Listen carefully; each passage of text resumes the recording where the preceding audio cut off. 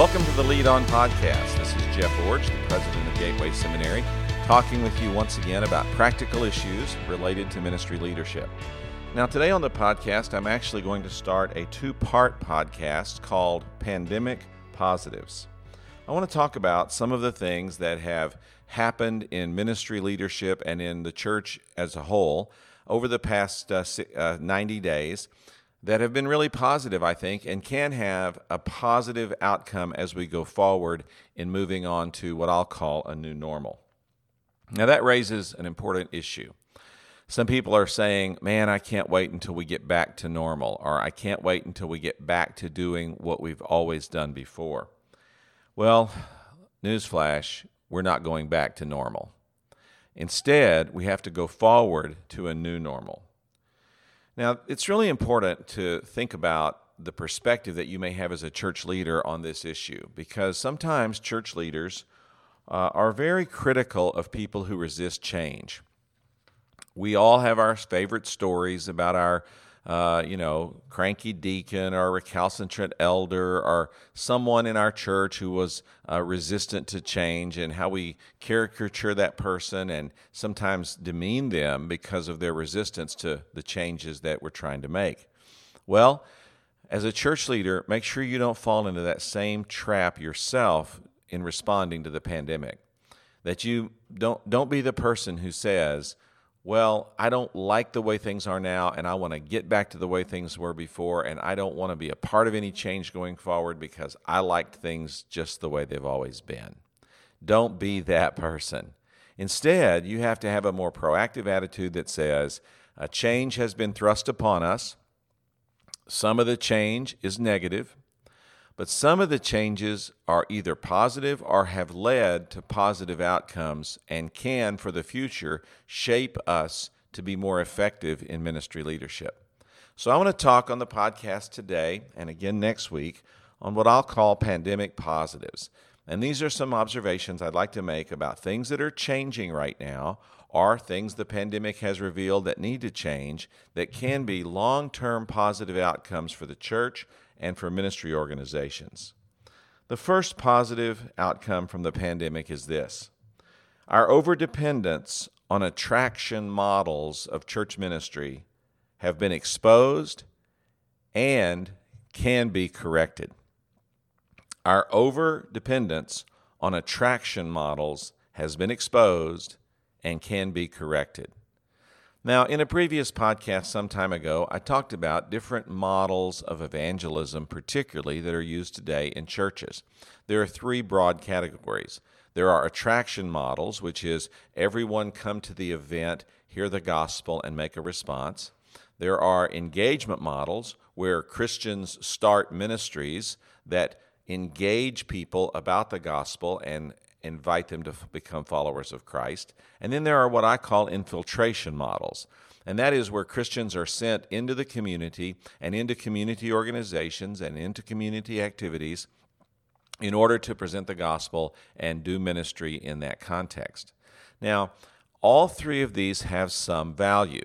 And you can find attraction, engagement, and infiltration models in the Scriptures, and you can also find multiple examples of all three being done well in church ministry today. But my contention for some years has been that the American church is out of balance and putting too much emphasis on attraction models. We have, for example, reduced evangelism to inviting your friends to church. That certainly is not a biblical model or a biblical example of what evangelism was in the New Testament. The emphasis on the New Testament, while some attraction models are found there, the emphasis was on infiltration models, equipping people to go into the community, to go into community organizations and community settings and share the gospel there. And so this overdependence on attraction models has been revealed because when churches have been stripped of their opportunity to meet together on a weekly basis, their ministry has been truncated. They've had no real capacity to accomplish the mission they've been given because everything depends on getting together. Now, let's talk about this issue of how important it is to assemble together. Some people have been quoting the verse, "Do not forsake the assembling together of yourselves, as is the matter of some." And I certainly believe that verse is true, and I certainly believe it ought to be implemented in the church. But I think we're making a mistake if we believe that not forsaking the assembling together only equals everyone gathering in a public worship service. Now, let me say that again. I think we're making a mistake if we equate not forsaking the assembling together of ourselves only with gathering for a large corporate public worship service. Worship services are important.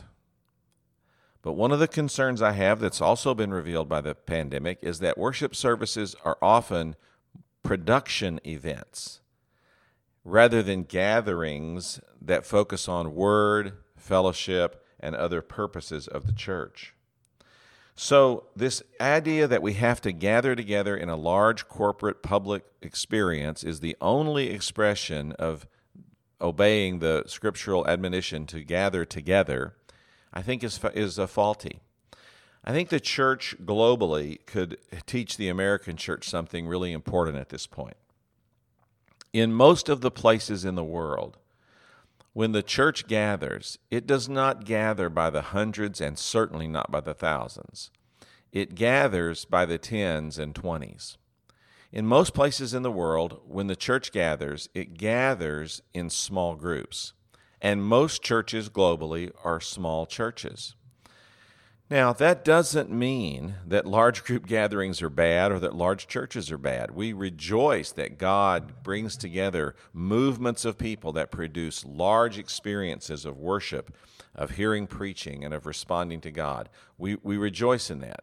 But we can't make that the norm that every church must achieve in order to fulfill the biblical mandate of gathering together. Because in reality, the church gathers mostly in small groups or in small congregations all around the world. You know, this is one of the good things that God has given me the opportunity to do over my lifetime, and that is in some limited ways to be able to travel outside the U.S. and experience the church in other contexts. Now, I'm not a person who's been to 100 countries or anything like that, but I've been to several places. I've been in South America, Central America, Asia, Europe, Africa, and in all of those contexts, I've been able to engage in worship with fellow believers. Now, in some of those places, I've actually been speaking at conventions or conferences, which would, of course, call together large numbers. But I'm talking now about specifically when I've been in these contexts and I've worshiped with local churches. In those instances, I have almost always worshiped in a small church, often in a rented facility or even in a home environment.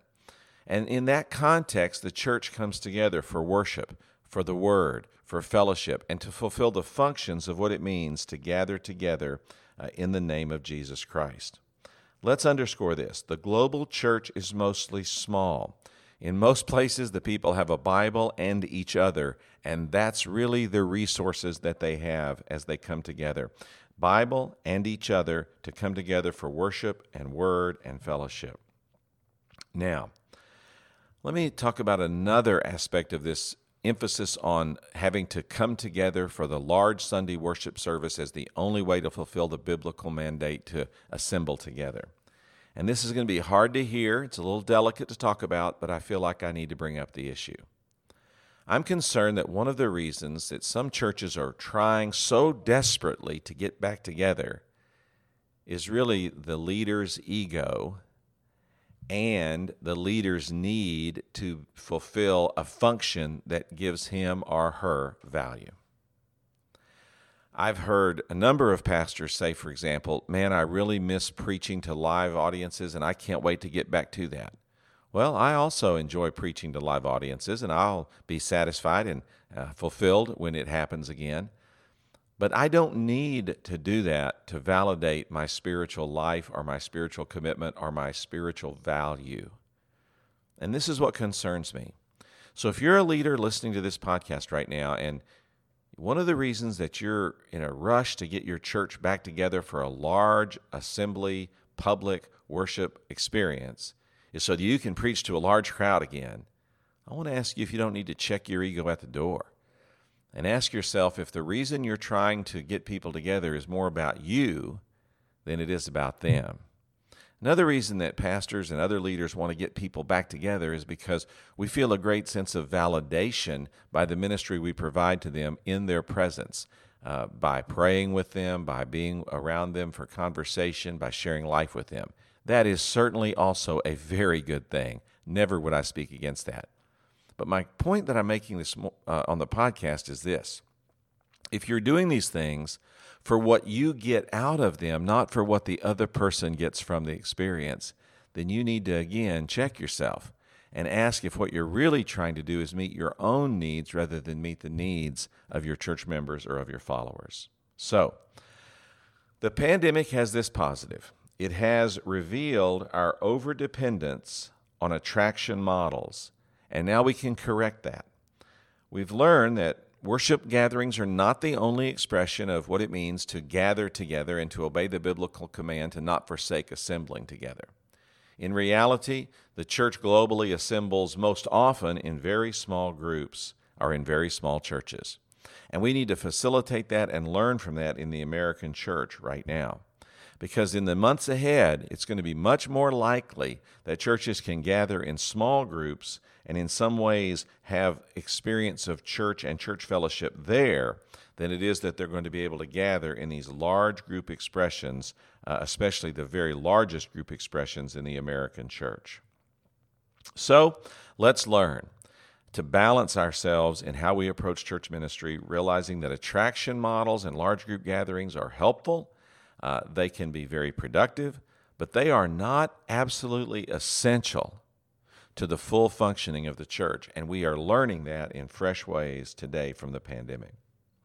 Well, let me shift gears now and talk about a second pandemic positive that's totally unrelated to the first, and that is the danger of significant church debt has been revealed by this pandemic, and churches are being brought face to face with the reality of the seriousness of their decision to take on significant debt. Not only churches are facing this, but so are ministry organizations. Now, let me first of all say that I don't believe that all debt is necessarily a sin or all debt is necessarily wrong. But there is no way in my mind to justify the excessive debt that so many churches and ministry organizations are carrying today for facilities that really have dubious purpose in accomplishing the real mission of the church or the ministry organization. Now let's talk about when some debt may be permissible. I'm not a financial analyst. I'm a pastor at heart and a seminary president, but I'm going to give you just two observations. Number one, debt may be, and I emphasize may be permissible in ministry organizations if it's secured by an asset that can easily be converted to satisfy the debt. Now, typically, churches take on debt in order to build church buildings, but the reality is most church buildings can be bought for pennies on the dollar of what they take to construct. And so just because you have $1 million building doesn't mean you could sell it for $1 million tomorrow. Church buildings are not really usable for very many things other than churches, and that makes their value much less than a commercial building or a residential building of the same size. So be careful if you're going into debt that your debt is really secured by an asset that can be converted or that can be taken over by the lender in order to satisfy the debt.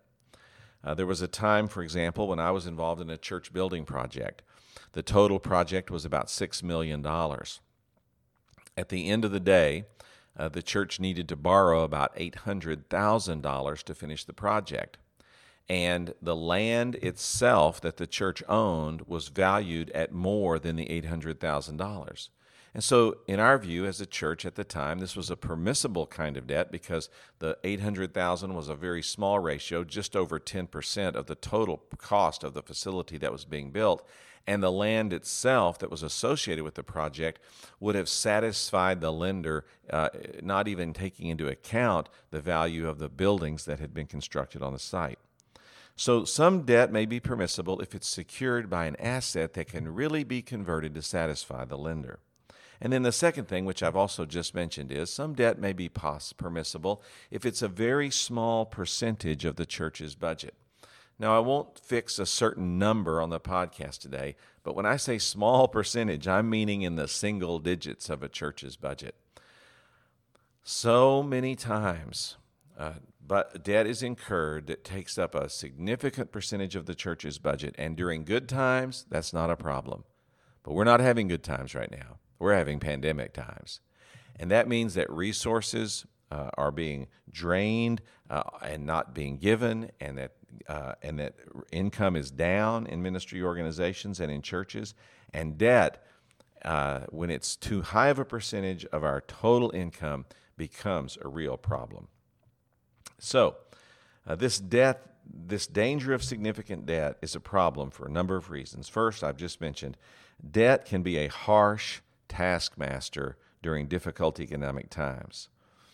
You know, some lenders even write into the loan documents that the loan must be serviced first by the ministry organization. That means before pastors are paid and before missions giving is sent, first the debt has to be satisfied. Now, that's not in every document, but it is in many. And churches oftentimes don't even pay attention to that because they think, well, of course we'll be able to pay that bill. But just remember that debt can be a harsh taskmaster if in your loan agreements it says that that debt must be paid first before anything else can be taken care of. But debt is also a problem because it's a symptom of trusting in perpetual economic prosperity. Financial experts always talk about the economy flowing in cycles. There's good times and there's bad times. But for some reason, church ministry leaders think that we're going to have perpetual economic prosperity, that things are always going to be good. I was helped a number of years ago by some wise financial leaders here at Gateway Seminary who helped me understand that things were not always going to be good economically. You know, I came into the presidency here when things were pretty good. The economy was booming. The dot-com explosion had taken place in the late 90s and early 2000s, and I came into the seminary when things were really good. And I had a rather curmudgeonly CFO at the time who said, well, you know, things may not always be this good. And so he was always pressuring us to cut expenses and save resources and not overcommit. And it was a little bit frustrating in my early years because of having to deal with that. And then the 2007-2008 economic downturn happened. And during that downturn, Gateway Seminary did not cancel any classes. We did not lay off any employees. Now, we had to tighten our belts, but we didn't have to make any serious cuts. The reason we were able to do that is because in the previous years, we had been wisely planning for the inevitable downturn that would come. So, over these last several years, we've kind of done the same thing again. You know, we sold our property in Northern California, and we came to Southern California, and we built new facilities. But even in the building of those, we tried to exercise some restraint and frugality. The proposals that were presented to us, we cut them back significantly over what the builders and the architects and the designers proposed to us. We cut them back because we wanted to preserve resources for the long-term benefit of the seminary. Frugality, even in that context, produced resources to survive through a time like we're going through right now. And so debt can be a symptom of trusting in perpetual economic prosperity, which isn't a reality. Listen, this pandemic is a serious economic downturn. 4, 5, 7, 10 years from now, I don't know what's going to cause the next one, but I will assure you there will be a next one. There will be another time when we have an economic calamity come upon our country, and we'll all have to make it through another difficulty. These things come, and when you go into unreasonable debt, you're saying that good times are here to stay. Well, they aren't. They never have been, and they never will be. So be prepared for that, and don't let debt trap you when economic difficulty comes. Another problem with significant church debt is that it's based on the assumption of perpetual church growth. So many churches go into debt saying, well, the new members will help pay for this. Well, that's great if there are new members. But there are factors related to whether or not people come to faith in Christ and join your church that don't have anything to do with your spiritual temperature or your spiritual dynamic or your spiritual strategies. For example, I'm acquainted with a community right now that's going through a very difficult time economically, not because of the pandemic, but because of the industry that supported the economy in that community was altered significantly before the pandemic and was already in a phase down or shut down mode. Because of that, the churches in that community were already struggling, not because of the pandemic, but because of the economic uncertainty of this major industry in their area going through a very serious period of cutbacks and decline. I think about a church, for example, when I was serving in the Pacific Northwest. There was something that happened in the late 1980s and early 1990s called the spotted owl. It was an animal that was being preserved, and there was a lot of controversy about this, and it caused the logging industry to be shut down, and just a tremendous amount of economic turmoil that was introduced into communities. And one particular church maintained its size over a period of about 5 to 7 years. Now, I later told the pastor that church should have been written up as a great church growth story, because during that same period of time, 5 out of 6 plywood mills in that logging community all went out of business, and all the people associated with those 5 mills left the community. But the church was able to maintain itself during that difficult time. As I said, that was one of the greatest church growth stories I've ever seen, because that church was able to hold its own in spite of the fact that its economic base was collapsing. So debt is an assumption of perpetual church growth, but finally it can be a problem when it's a sign that your ego has trumped waiting on God's direction or God's timing. You know, one of the ways God leads us forward is by providing the resources to get something done. And when we run ahead of Him and go into unreasonable debt, we always suffer and struggle because we've gotten away from what God really wanted us to do. Now, let me go back and say, not all debt is bad. I can't even say that all debt is wrong. I think there are some measurements that can be used to determine whether or not debt is wise for a church or a ministry organization. And we need to be very careful not to violate those based on the fact that we believe that economic prosperity is perpetual, that we believe that church growth is automatically going to come if we'll go into this debt for whatever we're using the money for, or that we can just run ahead and get this done because we need to help God out and help His timetable along.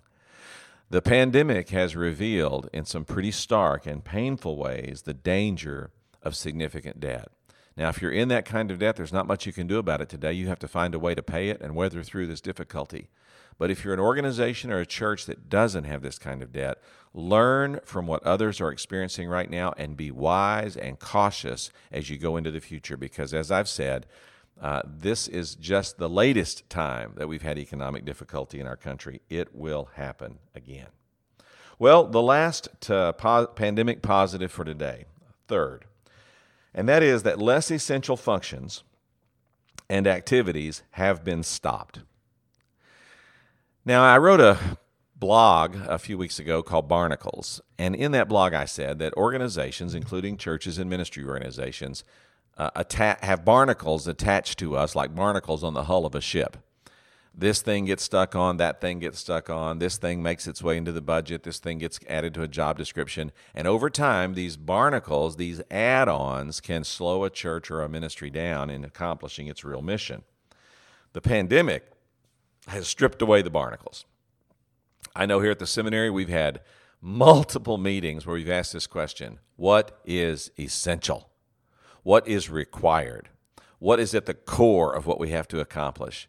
And we've preserved those things. And frankly, we have the resources to preserve those things. But we've also eliminated spending, activities, projects that really, when we analyze them, were add-ons and not really essential to the core.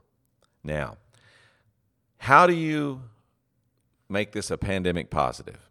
Well, as you eliminate these less essential, not fully required components of your ministry, don't let them come back. Don't let them come back. Here at the seminary, one of the things we're going to be doing in the next 12 to 18 months is eliminating some things that we've always done because, quite frankly, they're just not necessary. They're just not productive. They're just not contributing to accomplishing our mission. Now, these are hard questions to ask, and they're hard questions to answer. When I first made the statement that we were going to eliminate non-essential spending here at the seminary, it was amazing the responses I got back. Everyone agreed with that strategy. Not one employee, not one cost center manager sent me an email and said, I don't want to do this. They all sent back, I affirm this, I'm with you, I understand the need, and here are the non-essentials I'm willing to eliminate, and here are the essentials that I must maintain. And as I looked at that, I thought, wow, that is not the way I would evaluate that list. Now, here's why it's so hard to ask and answer these questions, because every one of us has a bit of a skewed viewpoint on what's really essential. This is why some group decision-making and some accountability type conversations are very important at this point. Because sometimes a person from outside a department or an organization or a ministry can look at something and say, really? You think that's essential? It just doesn't look that essential to me. And having that kind of give and take, that kind of iron sharpening iron kind of conversation can help us to get to the best answers, because these are hard questions and they are hard to answer, but that kind of work can get us where we need to go. Now, there's two things that I think we need to really look at in this regard. And the first one is how we're spending money, and the second one is how people are participating. You know, money talks and people walk. That's two things you got to remember. Money talks and people walk. When you think about where you're allocating resources and what you're spending money on and what it's really producing, you have to ask hard questions. Is this expenditure really accomplishing anything related to our mission? And if so, how? We had a recent discussion about this in one area here at the seminary. We have a program that we've been promoting pretty aggressively by social media and a number of other ways. So then we went back into the program after this last couple of years of significantly using a lot of different ways to promote the program, and we asked every single person who had enrolled in this program, why did you enroll, and how did you first hear about the program? And in every case, the answer to the question, why did you enroll, was because someone I trust or someone I respect recommended or suggested that I do it. How did you first hear? Well, very few said by any media means. Almost all said, I heard about it from a friend or from a pastor or from someone who'd been in the program or from someone who'd suggested it to me that I respected. We walked away from that and said, while we still may need to do some media advertising about this program, what we really need to do is spend our serious money recruiting recruiters. In other words, influencing the influencers who will send us people to populate this program. That's what I mean by when I say ask the hard question, because the surface answer that everyone would give these days is, oh, you need to increase your social media advertising. That's how the world works today. Well, no, it doesn't. We have hard data that shows that while social media may make some contribution to the overall publicity that the seminary has, when it comes down to certain programs, they are populated by people who are recruited individually from people they respect or people they trust. And so this is what I mean when I say that you have to ask hard questions and look for real answers about where you're spending your money and making sure that you're putting it on things that really matter. And then I say people walk. And that is, people will vote with their feet. One time a person who had about 500 people coming on the Sunday morning service and about 50 coming on the Sunday night service told me, we're going to consider canceling our Sunday night service. And I said, really? Okay. He said, yes, our church is going to vote on it. And I said, well, they already voted. He said, what do you mean? I said, well, 450 already voted. They're not coming back on Sunday night. And I said, be careful that you don't just let the 50 vote that are already coming. And he laughed and thought, wow, that's a really good point. They've already voted, haven't they? I said, yes, they have.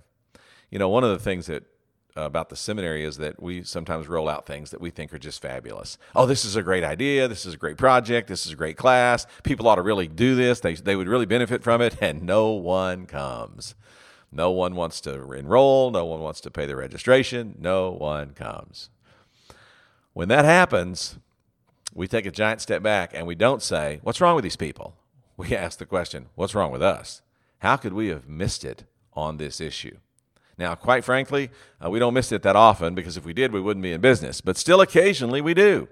We get so caught up in an idea, a project, a program, a possibility that we think, oh, everyone will want this. And it turns out they really don't.